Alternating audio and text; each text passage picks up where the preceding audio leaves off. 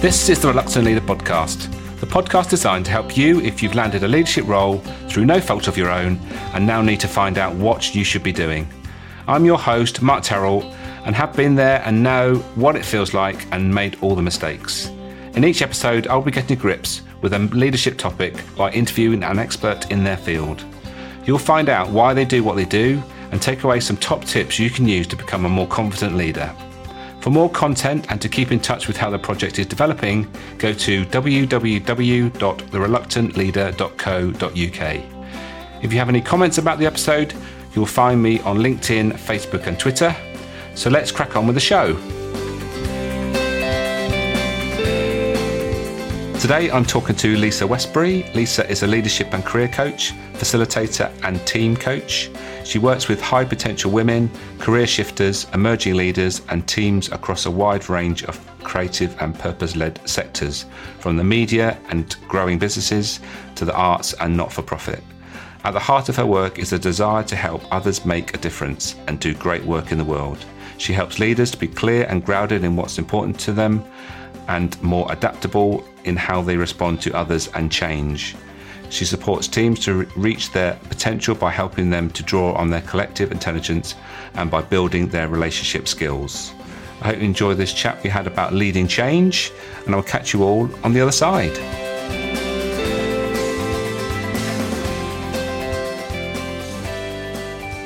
Lisa, welcome to the Reluctant Leader podcast. Hello, really delighted to be here. We've known each other for a little while, and we met out. It was Christmas Day, wasn't it? And we were talking about things, and we came up with this idea about talking about change management or leading change, and here we are talking about it. So it's funny how these things come about. But before we get stuck into the leading change bit, I think we should first of all ask you why you do what you do. What was the pivotal moment that started you down this path? Great. So, I'm a coach and facilitator and do a bit of team coaching and training as well. And I guess like most coaches, what I love to do is to help grow the potential in others. I think that's what most of us would say we like doing. But for me, it's specifically around helping people who want to make a difference in the world to do things better, to help people, even if it is actually just to do business in a better way. Those are the people that I really love to help and the teams that I really love to help. And I think that probably comes from having a really strong value around making a difference myself. And as I discovered with my motivational map that you first introduced me to, that's a really important driver for me too. So I guess I get to have my cake and eat it in doing the work that I love. And I think the pivotal moment for me was when I was working in central government. I'd actually, through sort of having those sorts of strong values, I'd found myself working in government for about 12 years, and specifically around staff engagement, change communications, organisational change. And I suppose I've been around the block quite a few times on those sorts of issues. There certainly was a lot of change going on in government at the time. I just sort of reached this point where it was starting to feel like Groundhog Day. I was doing the same things. I didn't feel like I was making a difference anymore.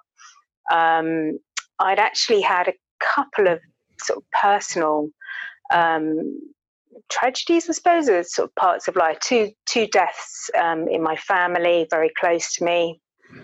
And I'd had a little girl by that point as well. I was just starting to think, this isn't worth it anymore. I'm commuting 4 hours a day. I'm working really, really hard and long hours. I need to make a change myself. And I was talking to somebody in my team who is a part-time coach, part-time communicator. And it really strongly came to me that actually what I wanted to do was to become a coach. And she very sweetly gave me some recommendations of courses that I might enjoy. And I just went on one of those taster weekends, and that was it. I couldn't stop smiling. I knew I'd found what I really loved to do, and I knew that that's what I had been enjoying, that kind of coaching and helping my team. And that's what I needed to get away and start doing as soon as I could. So that was it for me. Retrained, spent years retraining and trying to get to a point where I felt like I could really offer a really high quality professional service, but I've never looked back. Excellent. So you were sort of, like some of us, nudged in a direction, but also realised that it was the right thing eventually. And it takes sometimes a little while, doesn't it, for the penalty to drop, that we need to make some changes. Yeah, definitely. I think the thing with our line of work is you don't start out as a coach, do you? I mean, that's not the sort of thing that you put on your career highlights or dreams when you're 18 years old. You get a lot of experience, and then you either do or you don't come to it later on in life. Yeah. I think the majority of people that coach, train, mentor have been through an experience that they want to help people prevent happening, or just do in a different, better way, or quicker way, or whatever. So they're inspired by the knowledge that they've gained from that experience, and want to help that situation. Absolutely. Good, excellent. So now we know more about you, and what we're going to talk about today. We're going to be talking about leading change. And I think the first thing we should talk about is the reasons for change. And obviously those things can be, can be lots of different reasons, can't there? Yeah, I mean, I think in my mind, there are two sort of key buckets around change, how change can happen. And I'm sure there's a lot of sort of gradations in between, but I think essentially there are the changes that you yearn for or you want and you're engaged in, the ones that you've planned for perhaps, the ones that really sort of meet with your own values and the hopes that you have. And then there are those that don't. There are those that are imposed upon you, that happen as a result of a crisis or some kind of external event, which creates a need for change, which might not be something you want at all, and you might not be prepared for it, and it might come and like slap you around the face like a wet fish, really. And I think, there can be a lot of fear in both camps, actually, around change, because change is not one of the things that we as humans tend to love, not many of us anyway. But it's a lot more difficult to lead change when it's that second category of things that happen that you need to respond to and sort out. And those sort of things can vary in degree from technological changes that have to come along. Well, they don't have to come along; they just they come along, don't they? And also there's demands from customers, clients, or whoever you're servicing, and you need to adjust to that. And obviously, also we've got to bear in mind, the competition that comes along. Wherever we are, there's other people that are going to come and take our clients or whatever it is that, again, we need to adapt and make sure that we can change to accommodate that. Yeah. And I think probably what's on people's minds a lot at the moment is the environmental change, what will happen with changing political circumstances and how that impacts us in terms of future business. So that's something we're all grappling with at the moment, and so much uncertainty and confusion around exactly what the picture will look like.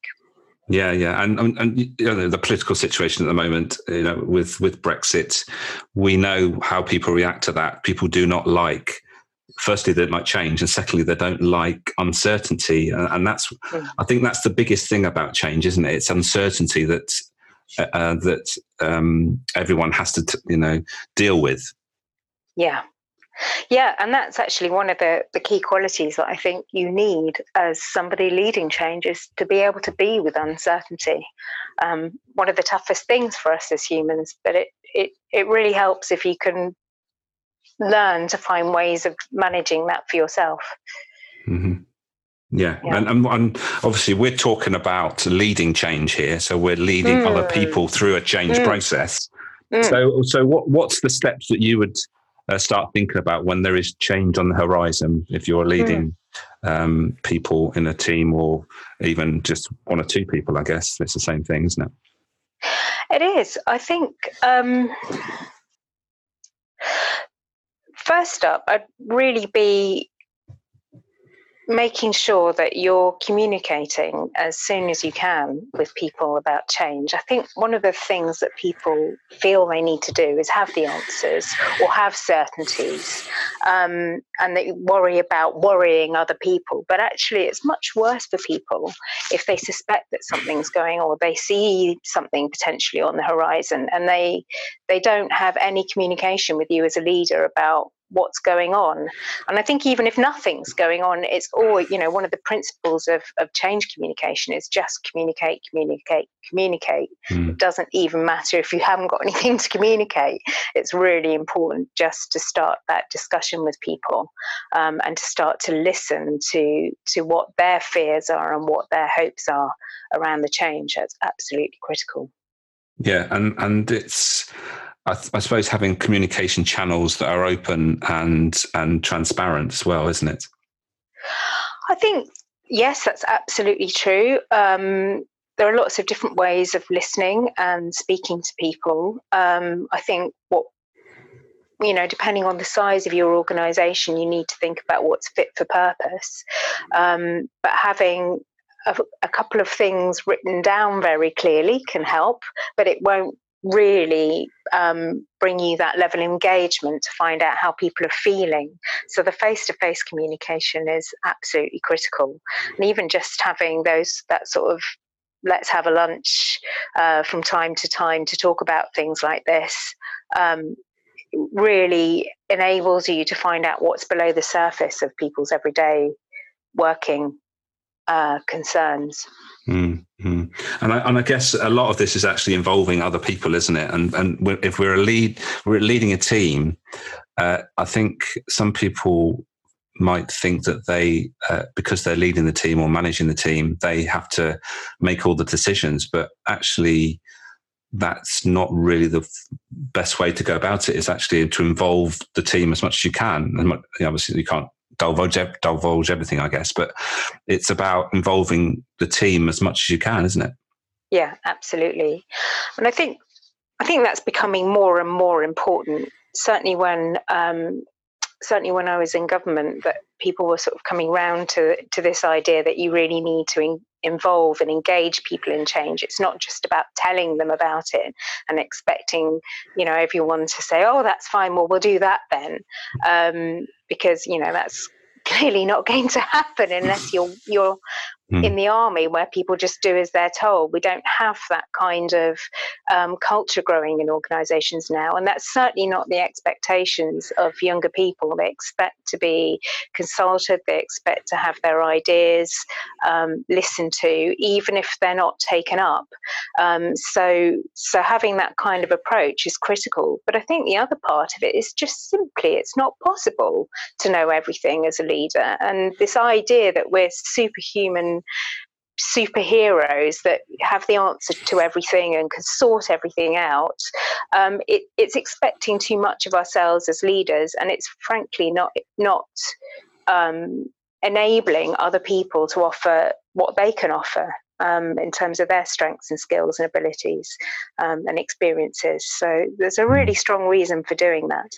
And obviously there's different behavioural styles that come into play, I guess. I expect you've seen a lot of that in your experience. Yeah, I mean, are you thinking behavioural styles in terms of how people respond to change, or in how leaders lead change? Both, really, I guess. Both are relevant, I think. Yeah, absolutely. Yeah. I think it's really good to start with knowing your own response to change. that kind of self-knowledge, I mean, that's kind of what we're working on always as coaches, isn't it? That self-awareness of what really terrifies me about change, or what motivates me about change, and what happens to me as a leader when I'm under stress. Because people tend to have sort of three sort of key responses under stress, don't they? They either sort of become very sort of averse to making decisions and go and sort of seek out help from other people around the organisation, anything other than make a decision, or they can become quite aggressive and dictatorial under stress, or they can just withdraw. That's quite a common response, and I sometimes see it in myself when I'm under stress. Is that sort of like, I just need to get on with it, don't bother me, and you just sort of almost disappear as a person emotionally and become very unresponsive. I don't know, do you have your own favourite one, Mark? I was going to say that from my experience, I think that what I've learned is that we all have a maximum decision-making quotient each day. And I think we all get to a point where we don't want to make any more decisions. And I think when you relate to when people come home from work, they almost like to think, I've made enough decisions at work today. I don't want to make any more decisions. And I think we get this fatigue when it comes to decisions. And I was a bit like that. I would make lots of decisions at work, but then come home and, really object to having to make any more decisions, which then causes a problem at home, because you think, well, what's wrong with you?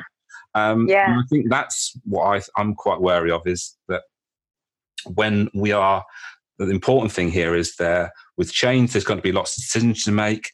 If you can distribute that change, those decision making, as much as possible, then that relieves you as a leader, and it will help you. Not just at work, it will help you when you're not at work as well. That's how I see it. Yeah, absolutely. And there's, I think there's something about being very clear about what you are going to make decisions about and what you're going to invite from other people, because that can be very stressful too for people when you invite their feedback and their ideas, but you're not clear about how you're going to make the final decision. And, I think the temptation is now to be very consultative and say, yes, everyone, we'd like to hear your views, and then absolutely do nothing with them, or never feed back to people what it was you did do with them, or say, actually, we're going to ask you about this, but we're not going to ask you about X, Y, and Z, because we actually have to be in control of those decisions. Yeah. So I think it's really important to be clear with people.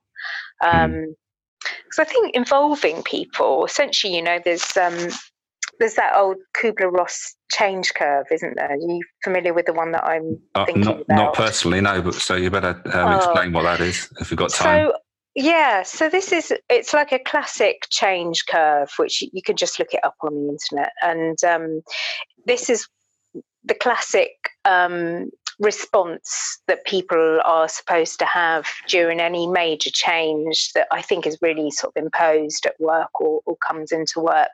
And what it shows is that for a while people are kind of in denial, so their emotional response to it is kind of pretty neither here nor there, because they don't believe it's going to really happen.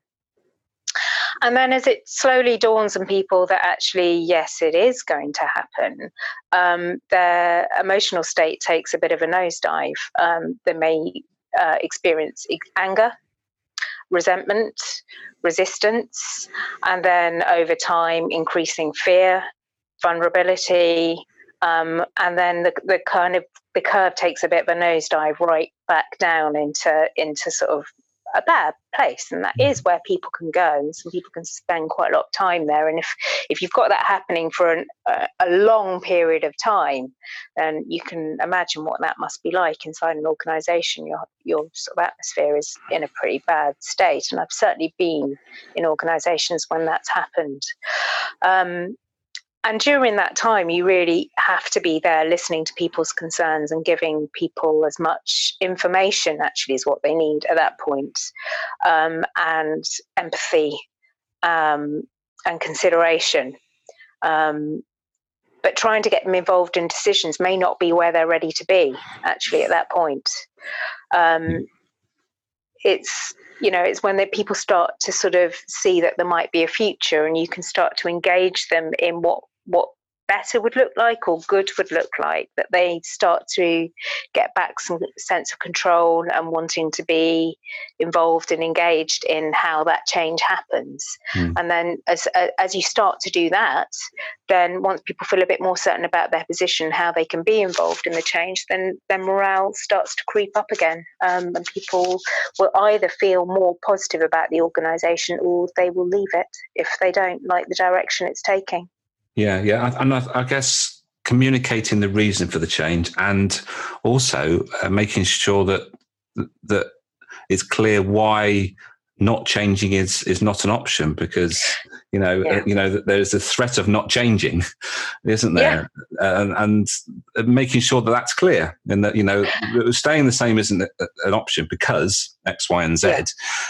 We now know that we have to change, and this is where we want to be. It's being clear about what the current situation is, why the change is needed, how it's going to happen, and what we want the outcome to be. And it's being clear about what the outcome is, so that then you can get people's input. If people aren't understanding what the outcome is or what we're actually moving towards, then it's very difficult for people to actually get involved and make, have a contribution. Yeah, exactly. I think that you've really pointed to one of the key traits that we hear about leaders needing to be able to give a clear vision for the future. And I think, at some level, people can contribute to that vision as well. When I was in the Home Office, one of the hardest things that happened to us in that organisation was we had a Home Secretary who came in and said that the organisation was not fit for purpose. Well, you can imagine how 30,000 civil servants who thought they were making a difference felt about that at the time. But, he had some very clear reasons for doing that. And he clearly wanted to actually make it clear that it wasn't acceptable how things were being run at the time. But one of the things that the board did at that point, after communicating why we had to change, and that there was a task force put in place to help make that happen, was what they kind of said to staff was, well, what's the ambition that you as staff want to have in restoring our reputation? So they then asked staff to help develop a sort of ambition for the organisation, and because they involved them in that ambition, it was an ambition that was resonant. And that people could get behind, and that became a hugely positive force in getting some positive common purpose, I suppose, for making change happen. Right. So that can make a big difference as well. You can involve people in that level of visioning. Yeah, and I guess as you start down the process, it's important to recognise when milestones have been met, that you are making progress as well. Yeah. Oh, yeah, absolutely. And I think some people need time to celebrate and reflect on where they've come from, and just notice that progress is happening. I mean, even at individual level, we see that when we're working with people, don't we? They need to know that it's not all just a relentless uphill struggle, that you're continuously making progress along the way. Definitely. Yeah. And I suppose it's not typical. I mean, you mentioned the Home Office with 30,000 people.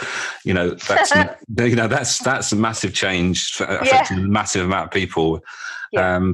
But if we bring it back down to a small organisation that maybe only be a handful of people, it's probably easier to communicate, maybe. But it's still the same principles, isn't it? It's about making sure that you are not taking anything for granted, making sure you're communicating, making sure that you're always coming back to the fact that we know why we're doing this.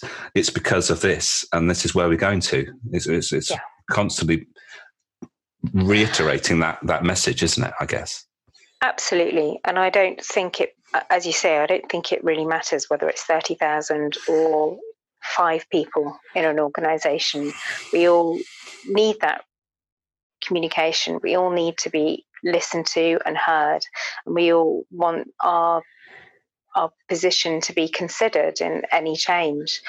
And I think there's quite a helpful way of thinking about change, both from an individual point of view and from a sort of staff point of view, in thinking about how changes do succeed. There's this idea that change is a bit like going over an edge. You know, if you think of it being a bit like a sort of mountain or a hillside, on this side of the apex, there's what's known. It might be really uncomfortable and horrible, but you know it and it's safe. And on the other side of the mountain is what's unknown. And for some people, just not knowing is awful and horrendous. And they're just going to stay right where they are. We call those people the tradition holders because, you know, we've got traditions and they're good, and we need to stick with them. Why would we possibly go over that mountain? It's perfectly good where we are. And then there are, of course, the people who really love change. And I don't know if you've got any figures on it, but I'm not sure that they're the majority. But there are some people who give them a change and they'll be like, right, yep, let's go over the other side. Let's see what it's like. I'm all for it. This is exciting. And off they go. And then there are other people who are a bit more circumspect, in the middle, who might be prepared to be a bit of a path builder. So if you convince them it's worth going for that change or that it's really needed, they'll do a bit of an assessment and then they'll think about how they can make the road over the mountain.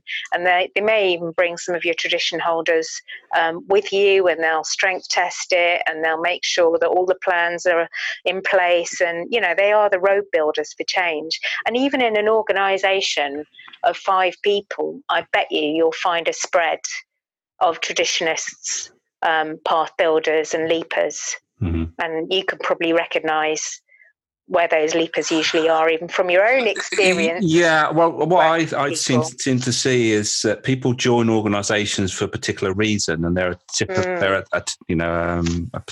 type of person, motivated in a particular way. And as we know, that certain people are motivated by change. They like change. And we also know that people are also motivated to stay the same. And it's not those people don't want to change, it's that they take more convincing. And they've taken that, decision to stay with that organisation, probably because they see it as a safe place to be. So they are probably they're not going to embrace change quite so much, because the reason why they joined that organisation was because they could see it was going to be fairly stable. And when change comes along, they're going to think, oh my God, this is not what I expected. Whereas someone that's maybe joined an organisation because it's a startup, it's exciting and it's all changing, then they will almost be expecting it to change. So they would be a lot easier to manage. And they would be almost like embracing it. Oh yes, it's more change, and that's fine by us. But it really comes back to the point of why somebody joined their organisation and their mindset as to, am I here for change, or am I here because I want stable, secure, predictable future? However long that future might be, future, in today's times is only sort of maybe 2 or 3 years, whereas, going back in time, it used to be, 20 to 30 years. But, times are changing. And the one thing that we can be assured of is that there's going to be change. And it's just how we embrace it, isn't it? I guess. Yeah, definitely. And I think you can't always predict for yourself what your own position is going to be. It depends on where it hits you sort of emotionally, because we're all emotional creatures, aren't we? Sometimes you might find that actually you can really see a good reason for the change and you're totally up for it. And other times you're really not. So it's being able to sort of assess where people are and not make them wrong, because that's that is their experience, and there's always a value or a strength in that experience. There's always something to learn from those people that they can offer you. You know, if somebody's sort of steadfastly standing where they are, why is it? What is it they hold? What kind of experience do they hold in that organisation? Perhaps they've been there for 10 years and they've tried a few things that haven't worked, and, you know, familiar with those sorts of voices, or you know, been there before. But, you know, what's the value in that? Could they test things out for you? Could they be the ones who, you know, really strength test things? You know, what could they do for you, those people, or what do they need to hear to be convinced? It's always worth asking them, and not just feeling frustrated by them. Yeah, I think every team needs people that are going to question and not just accept things that's thrown at them, because otherwise, you know, you're just going along almost like in a chaotic fashion. Whereas, you know, if you've got people that are a bit more, well, hang on a minute, let's think about this a bit and spend a bit more time thinking about it, that will slow down the people that are, you know, going to change. And, you know, having a balance is really important, I think. And I've seen lots of high change, high growth teams that really need somebody there just to make them think a bit. And, you know, sometimes it's my role as a coach just to say, well, hang on a minute, I think you might want to think a bit more about this before you start down that path. So exactly. I think it's really important to embrace everyone's point of view and get their point of view, and not disregard anybody, because it's a big mistake, I think. Yeah, exactly. I think if you can view it as useful, if you can find a way of making it useful, then you'll be using that kind of collective intelligence of your team. Yeah, absolutely. Good stuff. Excellent. So we are heading towards time running out on us. So I think it's a good time now just to sum up in maybe some 3 top tips we can leave our listeners with if they are in the middle of, or maybe even heading towards some change. What would you see were the top 3 things that people should be taking into account? I think first up, really know how you respond to change yourself, and in particular this change, because if you're going to lead it with integrity, which is what your staff want from you, then you're going to need to first up take care of yourself and your own needs, and know how you can find something in the change that you can believe in and talk to people about, and do that really authentically.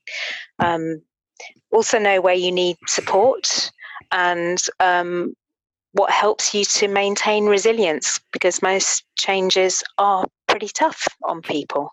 And if you're the leader, then you need to look after yourself so you can really help take care of other people as well. So that would be my first tip. The second would be really know where your people are at, and do not make any assumptions about where that is, and really speak to them like we've been talking about. Engage them in the change and find out how they're feeling about it. And the third would be to work with all the different types of people that you have in your organisation in the way that they can be most useful and contribute to the change, as we've been talking about. I think it's know that the leapers and the change-friendly people have their strengths, and also they can miss a lot. That the path builders, the people that can really help to make change happen effectively, again, have their strengths, and they can also lose motivation. And to really listen to those tradition holders and what value they can bring in helping to make a change effective, and not sort of get caught out by the problems that you might do if you sort of skip along gaily expecting it all to work. Those would be my 3 top tips. Brilliant stuff. It was something I meant to mention, actually, that I picked up when I was Googling the subject, and it's a simple thing to remember, actually. It's consider your passengers. And I think as a leader, you know, consider everybody that's in the bus with you, and make sure you're taking everybody into account, which is probably what you've just said in 3 top tips, really. So thank you very much for your time today, Lisa. It's been great. I've really enjoyed it. Hopefully we'll get a chance again to talk about maybe another subject at some point. But for That'd now, be great. yeah. So for now, we'll say goodbye and see you again soon. Thanks, Mark. Really enjoyed it. Take care.